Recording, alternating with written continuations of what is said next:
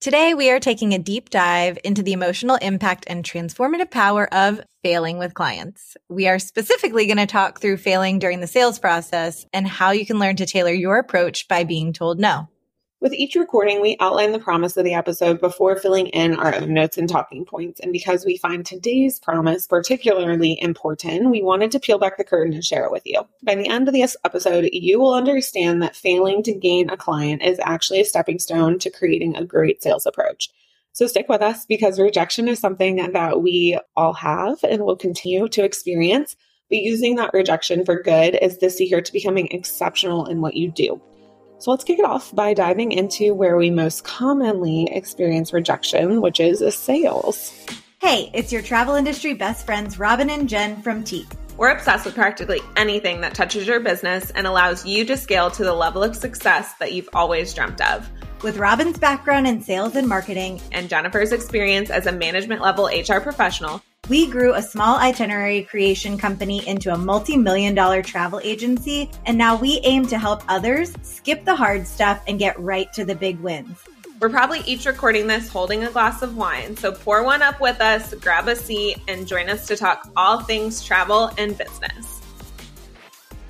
There's different points of the process, though, depending on your business model. So I think that's our first tackle, right, is talking through how failure in closing a client could actually manifest dependent on your different models. So if you charge a fee, if you don't charge a fee, it's all going to look slightly different. So it might be that there's a lost opportunity where someone actually just never got to the point of submitting an inquiry because they didn't like a response that you had to something they messaged you about. Or it might be that they had objections during the intake call, or they ghost you completely. What are you laughing about? Do you remember we had one client who didn't want to work with us because of Mercury was in retrograde? It doesn't even necessarily have to be about you, but just to lighten the mood real quick, that is something that has happened to us. I have had that ironically twice. I was going to say, I think it's occurred multiple times, which is I was proposing a Morocco trip and the girl was, I need to wait 2 days because I can't make any big decisions right now.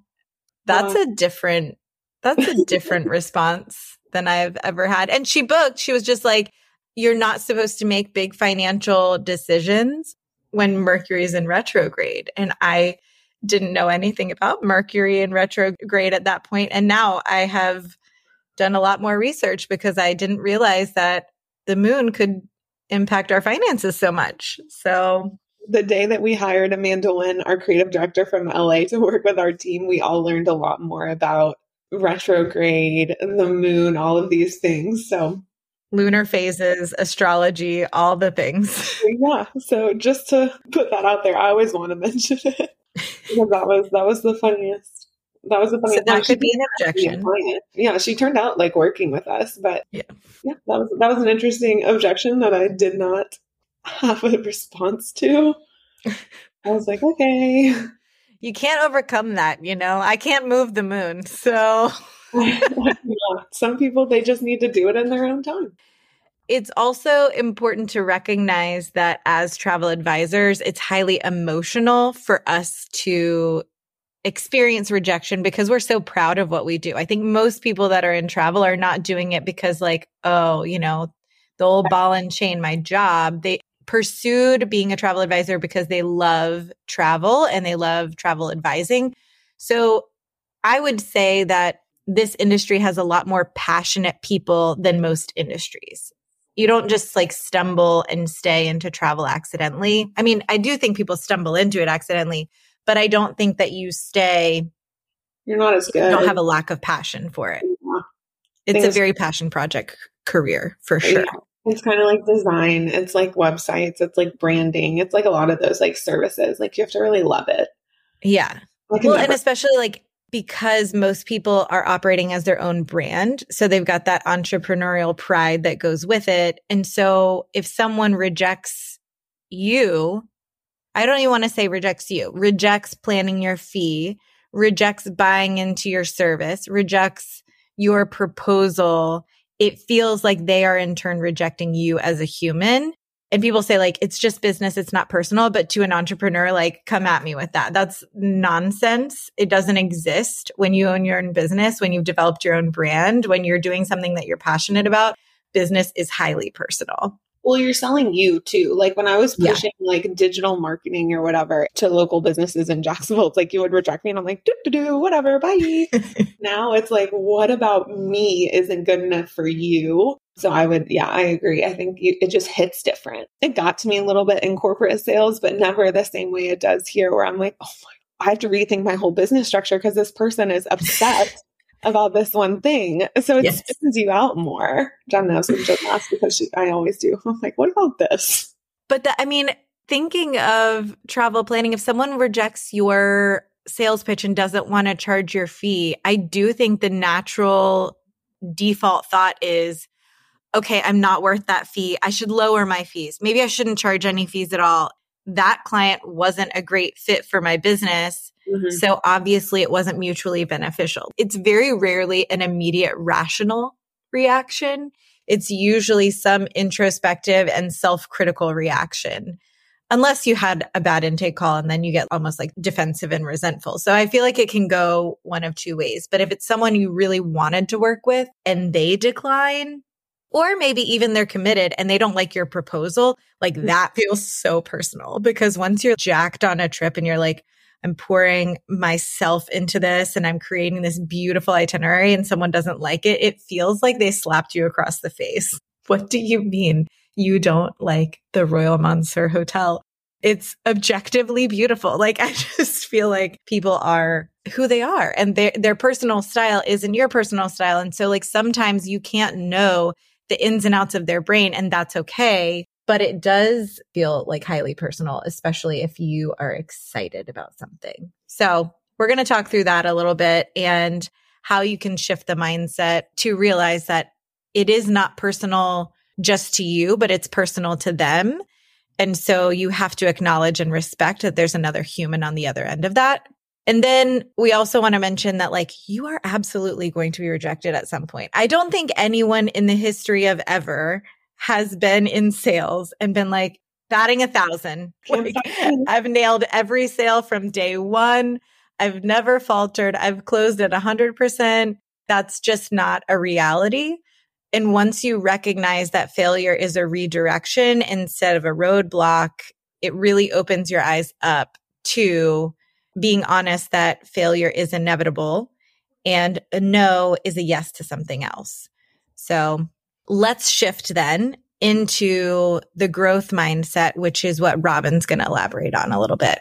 Yeah. So I think the best and honestly only way really to combat rejection is to adopt a growth mindset, not with just like sales, but honestly with everything you do. And basically what a growth mindset is when people believe that their most basic abilities can be developed through dedication and hard work and actually cultivating the skills required.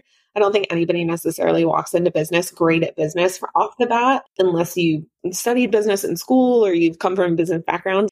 You don't start off good at most things, especially sales, marketing, all of these facets of our business. Like I started off in my first travel experiences and my first travel quotes were so bleh.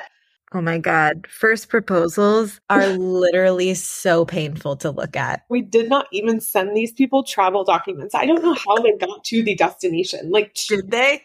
I don't know because they probably didn't submit a survey because we didn't even have one. Like, honestly, I just got scammed online. Really hard. But again, because growth, progress over perfection, like we started, we failed, we did things wrong, we did things right. And then you fine tune your process and you're able to make it better. You're able to get better. You're able to see like, hey, yeah, when I mentioned this in the sales call, all of a sudden her eyes lit up and it really resonated with her. I'm going to write that down and include it in other sales calls. It's a trial and error. And yes, there are ways to come into a sales call more prepared so that you aren't just shooting spaghetti at the wall for so long until it finally sticks. Because that's shooting spaghetti at the wall. That's not a barrel. I just imagined like a spaghetti gun, like those cash guns. but for real, people are like, I don't want to go into sales failing until I succeed, which is why we started Teak. We didn't want people to go into business failing until they succeed like we did, because we missed out on opportunities. We lost money. There's all that stuff that came with it. But you can prepare yourself and come in better equipped than if you're just shooting blind and not taking everything so personal. It happens to everybody, even the advisors that you most look up to. Chances are they've not hit the mark on plenty of proposals in their lifetimes as well, which made them a good advisor. Because I think every time somebody's like, hey, no, this isn't for me, if you dig more or you try to get that information where it's like, why? Because a lot of times it's just like, oh, okay, well, it didn't work out. Bye. I think you need to have like a curious mindset in sales. You need to have a lot of curiosity in your heart when you're talking to clients so that you can dissect exactly what it is they're looking for. But if somebody isn't the fit or they don't go with you, what about me wasn't a fit? What do you wish I would have done differently? Like, what is giving you pause? Like, is there anything I can personally elaborate on? Or is it something that's an outside factor like budget, finances, anything like that? Because again, I don't believe in like waiving fees, just waive fees to get business. But I think you do need to adopt the growth mindset, have that curiosity, and just kind of know that sales it evolves over time. Trigger warning. These statements are the kind that make a travel advisor shudder. Are travel agents even still a thing? I booked the best deal at Costco the other day. My friend gave me a recommendation for a hotel, and I think we're just going to book that. Any of those sound familiar? We thought they might. That's why we created the Sales Objections Playbook. This free download not only gives you templated responses to the most frequently encountered objections as a travel advisor, but also provides a checklist of items to implement so that you trim down on ever hearing them in the first place. We've been there before, and we know that answering the same questions over and over again can wear on you. This free resource was born out of frustration and necessity. Simply copy and paste these scripts into your communication platform and get ready to approach those objections with ease and confidence. Download your free copy from the link in the show notes. As I was preparing for this podcast this morning, I thought about our first Teak website, and I actually wanted to bring it up and show you because it's so good. It's not even bad, but in comparison to what we have now, the life, it looks like another life ago. It doesn't even look like 2 years ago. It looks like another life ago. It's mind-boggling. And I think back to my first website for Explorator another lifetime ago, even though it was 7 years ago. But I also think about not only the failure of sales that I had. So I think if you don't remember the exact moments that you failed, I think that you are not doing something right. I think you need to be aware of when you're like, man, I really bombed that. Mine was a safari proposal. I did not take the time to know anything about this proposal. And I just got on the call and acted as if I knew all about it when they wanted to walk through it. And I never heard from them again. And it's someone that I knew, which makes it even worse because when it's close, then you're like, oh, that's embarrassing. There's a community overlap. It was very uncomfortable. But I also think of the ways that I sold, piecing things together, and certain suppliers that I'd never work with again because the end result wasn't good. There's so many points of recognizing that you failed as you develop your business that are completely inevitable. Even if I had created a website that was truly reflective of my brand and put the social media out there that it adequately explained what I did and who I wanted to work with, and I was advertising in a place that was perfect for my target audience. And then when I got on the phone, I had this perfectly curated pitch and sales narrative that spoke directly to that person's soul. Even if I had all of that before I ever started a business, I would have still messed up in the proposal phases with Bambi legs, trying to figure out how to send the proposal, how to present it in the right way. Now it's a system, right? But no system was ever created without realizing that improvements must be made. That's how EEW was made. That's how our contracts have been tweaked. there are so many moments that are opportunities for failure in our process because really you're either pitching the sale or you're servicing the sale. So there's a lot of the travel planning process that is part of the sales life cycle. And so I just think be honest and reflect on when it just didn't work at all. And don't ignore the wins because it's so easy to be like, yes, I got that. And then move on with the momentum and excitement without reflecting on what went right and applying that to future people. That's very easy. 100%. I mean, like you said, our first website, and I feel like our website is finally in the place where I don't want to tweak it 24/7. And this has been 2.5 years in business.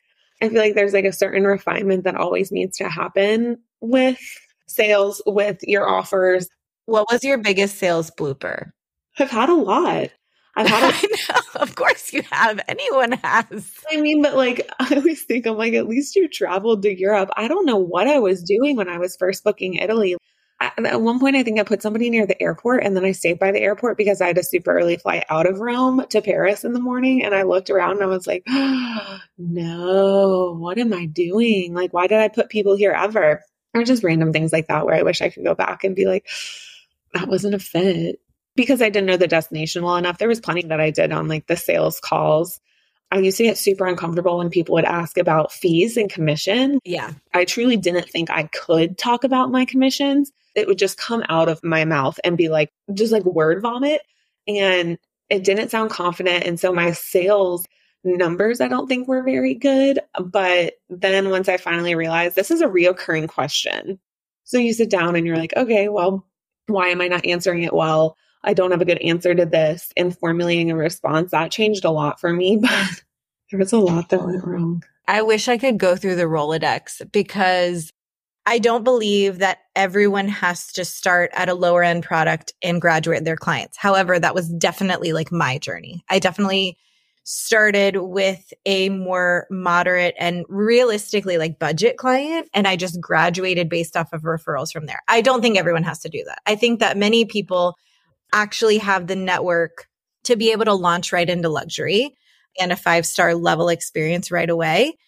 I do think that has to be very intentional. You have to be very aware of what people are looking for when it comes to luxury. There are some that have come on the scene in recent years that I'm like, they're nailing it. They knew their target audience. They're speaking to them. Their aesthetics are so in line. You would never go to them for a budget trip because nothing about them reads economical or budget. You know, when you look at this person's, and I have one specifically in my mindset right now, when you look at their marketing, their stories, their website, you're like, I will only go to them when I can afford to work with them. Again, that wasn't my journey. I remember the proposals that I first sent. Okay, so taking this a step back, we didn't charge fees.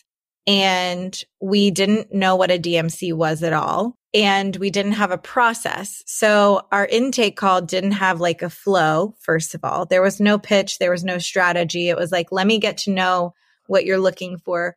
Cool. Any more questions? And they would always ask, so how do you work and what's next? They were always leading it. And I was like, oh, this is interesting. Yeah. People keep asking me how this works. I guess I should probably provide that information. So that was a tweak that I made over time just because the frequently asked question kept coming up, like, how do you work? And then it was like, how do you get paid? And I think when you charge a fee, that question falls away because they don't even think about commissions. They're thinking about the payment. I remember that my first pitch was like a really terrible email template. And it was like 5 options per destination, hotel wise. So I'm like way overwhelming them with information. Too many options for sure. And then they would just run away with my time. I would barely ever get them to the point of closing within weeks because it would just be this long drawn out process of trying to get them to decide on their restaurant before they would decide on their hotel. Like I just didn't have this rhythm at all. I was trying to lead with so much information, thinking that they're going to see my value and be like, oh my gosh, you know so much. I'm ready to commit now. But I was not realizing that I was putting all these roadblocks in my way of getting them to commit by giving them too many options and then piecemealing it together. Like, okay, now we've booked this hotel. Let's move on to this hotel. And it was awful. It was so awful. And then when it came to all inclusives, bless it, I was pulling Vax, Classic, actually not Classic for a long time. We would do FunJet, Vax, Southwest, like those platforms involved. And we would pull the PDF and attach 3 options. And I think just add like one sentence about the resort and hyperlink their website and send it off and be like, pick one. Yeah. I used to pull a million resorts for people. I thought, like variety is the spice of life. Nope. A confused mind does not buy. So they were like, what is the point of an advisor when you are literally sending me everything I could have found myself and not narrowing down my options at all? Because I was like, oh, they'll think I'm so valuable because I'm sending them, so many choices. And when in reality, it was, okay, well, actually, you're not advising. You're just throwing me things. And I could technically do that myself. So it's like, then they would see their way out. So like if there was one resort where I was like, it hits all the nails on the head for you, there really isn't a better option. This is it. I would go like full in on that option for them. But in the case where it's, oh, we're deciding between Antigua and this island over here, then I would add some options. But yeah, I was always like, here's 6 resorts in Cancun. Okay. Well, you narrowed it down from 200. So that's nice, but you're still confusing me. I don't know which is best. You know what I mean? And they'll listen. I do. It was just, it didn't really make sense. Oh my God. I just remembered 2 traumatizing ones again of people within my network that I'm like, I want to go back and be like, I'm sorry. I'm sorry I did this. We're better now. We're better, I promise. So one was, this is when I was planning just itineraries and I wasn't booking. They already had their trip booked to Buenos Aires, as if I knew anything about Buenos Aires. I didn't even have a supplier in Buenos Aires. So I'm like sourcing information through Pinterest posts and Viator links. And I put it together in Travefy and they've paid for my assistance and I just send it to them and I never follow up. I literally just sent them an itinerary and was like, this is what you paid for. Nor did I have an inquiry call with them. They literally paid a fee for me to plan by the day. I took the fee. I didn't talk to them. I created a Travefy and I sent it to them and I never spoke to them again. That I got some feedback on later. I will be honest. And it wasn't great. And then another one was I had someone come to me and I was totally not an advisor. I was just sourcing by price. And this is where you lose a lot of people, especially if you're starting your career. Mm-hmm. They wanted an all-inclusive. They wanted Mexico because it was a direct flight from Orlando. So I'm sourcing based on budget. I knew nothing about anything. I was just looking at TripAdvisor and praying. And I think I asked some, oh my God, I'm so embarrassed of where they went. I don't even know the name of it. It was that bad. And I think that I've seen since in Resorts of Riviera Maya how bad this resort was. And it's someone that I really, really love. This is the one where they had the camel on the beach now. That was part of my sales because I was basing it off of price instead of being an advisor and saying like, you need to change your budget. Until you're an advisor and evaluating these sites on FAMs, I don't know. It's easy to price compare. You know what I mean? Yeah. Like, it's easy to just say that price comparison, but it's like at that point, you're Expedia.com with a human face on it. Yeah. So I think that comes from like traveling and actually experiencing what a 5-star resort service looks like compared to a 3-star and what that money gets you and all of that kind of stuff. I want to go back to your curious mindset mentality comment because I think that's the biggest difference between someone that's successful and unsuccessful, like in life in general. I think rule of thumb is if you are curious, you will continue to grow personally, professionally, and other. You just are willing to be open-minded about other possibilities.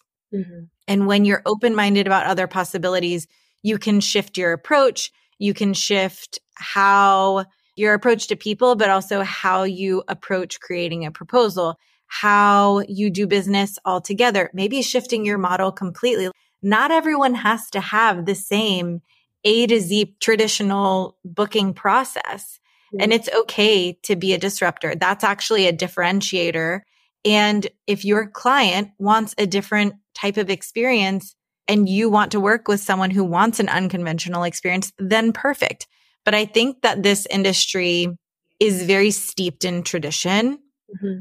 And it's something that new advisors struggle with, particularly when they go on FAMs with someone that has a lot of tenure. It's hard to have these conversations to remain curious, especially when someone has been in the industry for a while. Maybe they've had a lot of success, or at least they have a lot of longstanding clients. There may not be a need for them to feel like they need to change their process at all. And I think that's a dangerous place to be. And that could happen to a new advisor too. Like if something's working really well, especially right now, if I were to have entered the industry last year and I were experiencing this massive boom in travel and people were closing left and right because they're going to travel whether I sell it to them or not. And you can almost, I don't want to say you can't fail, but people are going to travel. And if you put a decent foot forward right now, I think you can do quite well because people are looking for an advisor. They're looking to travel. The amount of spend for travelers right now is just unmatched in history. If I were to have just started, I would have this false sense of security that everything that I was doing was going very well, potentially. I mean, some of the mistakes that we made in the beginning, yeah, that would have still been a setback for us.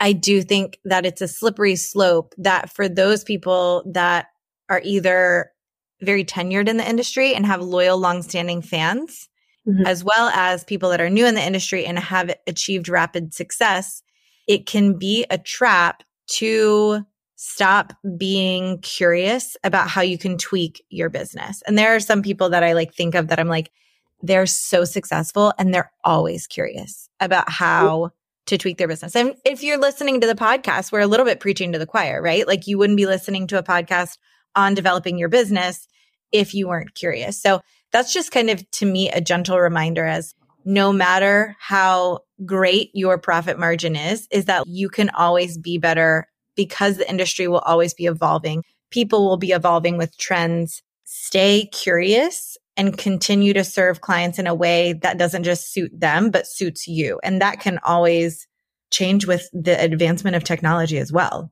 And curiosity doesn't have to feel weird. I think it feels more authentic to stay curious and actually ask your clients for that type of feedback. And we've done it before. Again, we talk about it a lot, but we used to offer websites to our clients, and it since became evident to us that we were not able to do them up to our standards in the timeline that we were promising and the budget we were promising. So I think a lot of the time, we would have a really good client come through branding and they would be like, hey, the website part of our project kind of fell flat. And instead of being like, well, whatever, move on, people are still buying it and it's selling like hotcakes. We did take a second to be like, here's the feedback from the good people. No, some people, they'll just chime in with their stuff. And you're like, okay, you weren't a great client from the jump. But Katie Fisher, one of our now employees, was one of those clients where she's like, this kind of fell flat. And I'm like, tell me more. Like, why? Mm-hmm. And because I'm like, this isn't the only time we've heard it and I'm genuinely interested in it. So I'm pretty sure we hopped on a call and chatted through what she thought and how she felt through the process. And it was so eye-opening for me and Jen to sit back and be like, okay, so it's felt sticky for a while. It's feeling sticky to our good people. Do we keep doing it?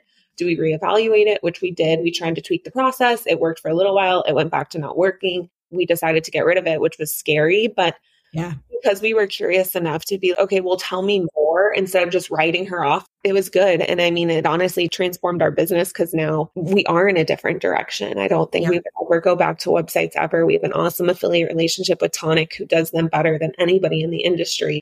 I just think curiosity is the best thing for a business owner to have and to cultivate at all times. It's so funny because growing up, were you ever told curiosity killed the cat? Always. And I'm like, we were literally trained not to be curious, not to think differently.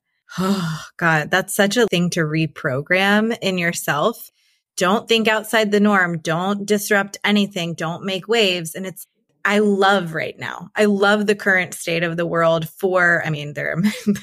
that's a big statement, but I love the current state of curiosity in the world, I should say, and entrepreneurship and what glass ceilings are being broken and how people are taking accountability for their own lives and shaping it with these very open-minded concepts and thinking differently. And that's one of our values as a company is disruptor, because we always want to be thinking differently I would argue that a lot of the things we do are controversial until you see them work for you. And maybe some of the things don't work for you, but it all came out of, let's see if this works. And if it doesn't work, you can always undo something. Like you can go back just because you've tweaked something, changed something, raised a fee, changed your service suite, incorporated Calendly, utilized Loom. Like if something's not working, then listen to that direction. But I love this saying, follow where the life is, and whatever is giving your business life, continue to follow that. And when we have resistance to where the life is, like I tried to do a group trip one time and it was just crickets. And I was like, okay, I was passionate about it. And could I have poured more time, more energy and fostered that niche? Sure, I could have developed that niche, but I didn't want that to be my niche. I just wanted to occasionally do a group trip. Well, that's not how it worked. You have to really develop a plan. You have to have a marketing strategy in place. You have to have people interested in doing group travel. And I wasn't following where the life was when I was marketing that at all. And it just made me realize, all right, this is a massive failure. What can I gain from this? What will I do in future? What will I do again? And that comes from resilience. You have to be resilient in this industry because whether you fail or not, something in the process is going to fail. A transfer is not going to show up. A supplier is not going to get you a proposal on time. You're going to get just told flat out no on your sales pitch. All of that has to be overcome if you want to continue to have a business. I don't think that you can be an entrepreneur and have a thin skin about it, especially with the amount of competition that's come on the scene with really bespoke travel advisors. Maybe 6 years ago, there was this subset where there were these boutique travel advisors that are focusing on experiential travel. And then there was also the subset that was cruises and big box and groups. And they were doing that very well. And so people could pick a path. And it was like, I want cruises, I want groups, or I want highly curated and custom to me. And now there's this massive melting pot. And a lot of advisors are dabbling in both, even if they have a niche. And so there is more competition, not even to mention OTAs and booking directly and all of these things. There's more competition and you have to be resilient to the no's in order to shift and get the yes. And it's 7 to 13 touches before you get a yes, typically from someone anyway. And that could come in any form. That could be a touch point via social. It could be direct. It could be really anything. So I don't know how you handled this. And I think that everyone handles rejection differently. My immediate reaction is crisis management, first of all. Like I go into panic crisis management first and I emotionally process later. And that's how I am with any hardship in my life. It's very weird.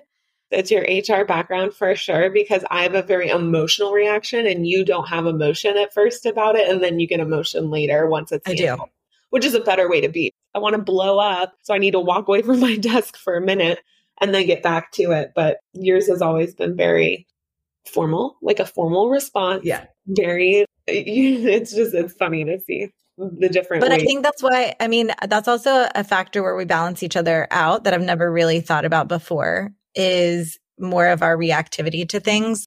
By the time I'm emotional about it, Robin has taken the practical reins. In the beginning, I take the practical reins. That's a good thing, fortunately, because if we were both reacting at the same time, that could be really bad. We'll be like, what is going on with these people? They're bouncing off the walls. So the point of that actually is, and was unintended, but it's that you have to be aware how you handle rejection. Be self-aware. Stay curious about yourself as well. Not just like what's working, but also like how you handle certain things. By being self-aware, you can pinpoint what you can do in those moments that is productive. And I don't mean productive in the sense of this has to be moving the needle forward. For you, Robin, if you're reactive in that moment, you know that what is productive is for you to step away and regain composure and approach that specific trigger at a later time where you can apply rationale to it. To me, I know that I have to handle it. And honestly, that's where I love email scheduling, because I handle it and it's out of my brain, but it's not necessarily even gotten to the client yet. But I have to know that I've formulated a response if it's via email, or I have to get on the phone immediately because I can't handle the lingering of something. That's what really, really kills me is like the unknown. So I think when someone responds to a proposal and they're very ambiguous or iffy about it, I need to redirect immediately, articulate my point, get that across, because the unknown to me is very mentally unhealthy. Pending a feedback phone call, that's like the seventh layer of hell for me. Like if someone's like, I want to get on a phone call and I'd love to talk through the itinerary after they return. And I know that they had some, even if I didn't know, actually, it could have gone swimmingly. My mind immediately goes to like, something went wrong. If they have to get on the phone call to talk through it, something went wrong. So be self-aware, but also put things in place that allow you to rebound from that. I put in place that I schedule things. I also reread it. Sometimes I get extra eyes on it because that's just how I am. And I have to do what works for me when it comes to rejection and rebounding from rejection. I have to think through why someone is not a fit. I've told this story a million times on this podcast, but like the situation where someone was between cruise and land and they were just flat out abrupt about like, you really flopped on the cruise proposal because I was honest about, I just don't do cruises. To me, I'm like, okay, well, let's be honest. Did I want to plan a cruise? I didn't because I'm not good at it and I'm not going to be the best fit for them. And even if you want to do something, that doesn't mean in all vulnerability, you are the best choice for the scenario that they're seeking. So you have two choices at that juncture. Become really great so that you can handle it in the future if you want to handle those types of trips or scenarios, or you become more aware of it earlier on in the process and you cut it out before you can get to the point of failure because it's just not worth your time. I don't think defensiveness is the answer. To me, defensiveness is ever the answer. You can do it in your head. You can be mad. You can be hurt. But being defensive to a client's never going to give you a good result. They're never going to be like, you're right. That reaction was totally warranted. I'm glad you were aggressive and annoyed with me. Thank you for allowing me this opportunity of growth. Could you imagine? To self-reflect. I'm so grateful. So you do have to put in techniques that work for you. I don't think that technique is the same for everyone. No, it's definitely not. Because again, my first response is to walk away and not think about it for a minute and then come back and I have to sit down and be like, is this personal? If I'm in this person's shoes, would I feel the same way? And chances are I typically would. A lot of what our, especially right now, like travel, it might have been different, but for our business at the moment, it's a lot of issues with the process or something like that, or like a lack of communication. Like there was a communication gap in the very beginning. So then expectations weren't met. And it's like, well, if I had this thought about my project, I just invested this much money with a company and then this happened, how would I feel? Bad. So that is super important, especially to me, because like I think you need to treat people like people. People are innately good in my mind. Like there's nobody out there, I think, who wants to work with you, who's bad, who's coming at you with malice intent. I mean, I've had some people where I'm like, I think you're out to get me. I've truly ruined my life a little bit, but it's never about me. It's about something that went wrong with the process. And that's not a me thing. That's something I can fix.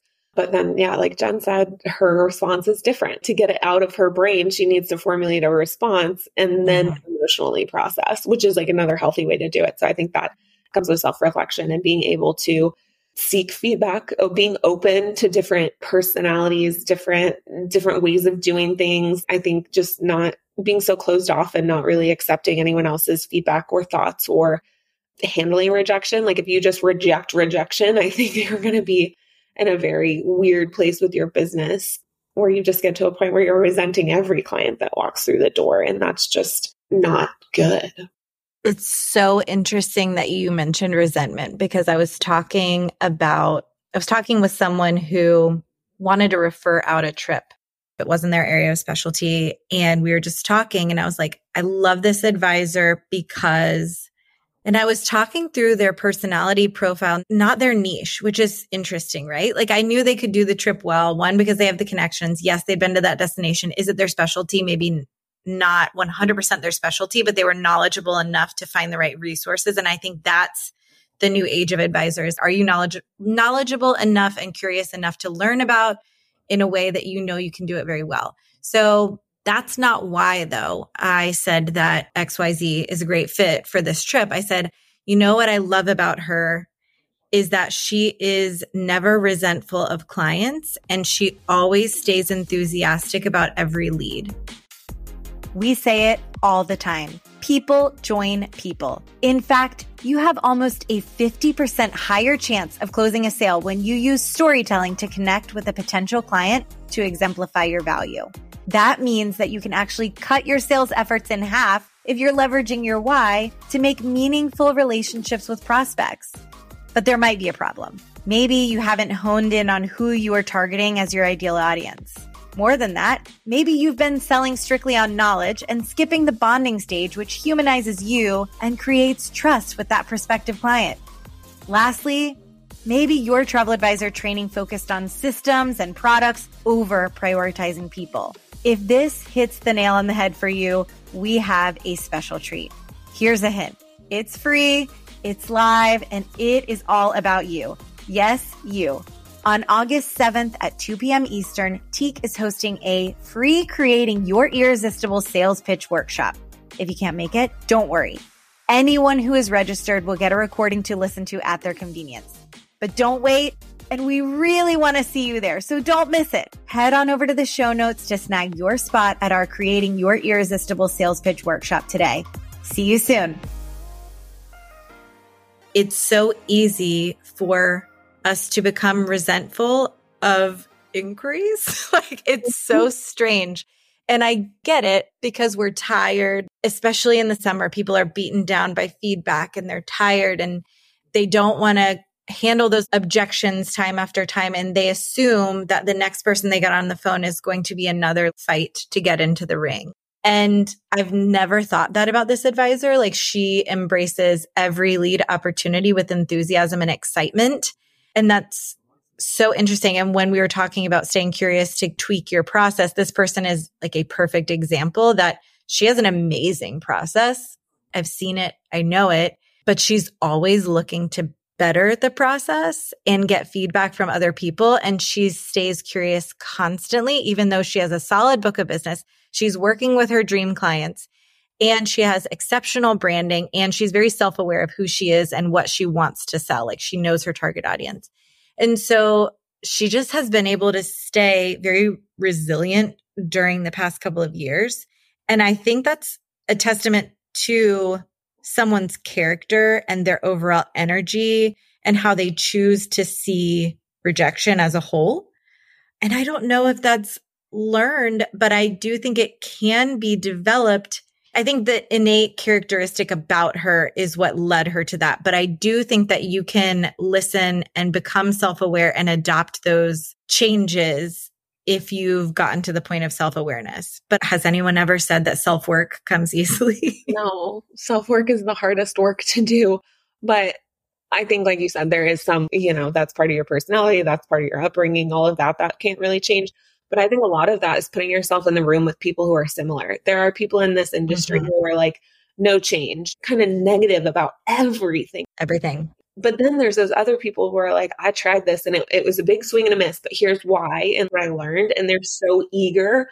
I think that's why I love niche so much. People are so eager to share what's working and what's not. And everybody in that community is just this really awesome pool of support for other advisors. So I agree. I think you're right. Like, to an extent, that is a part of who you are. But to the other point, it's surrounding yourself, especially if you're like hanging out by yourself and you're an independent IC and you're totally remote, you're not near a team or you don't even have a team.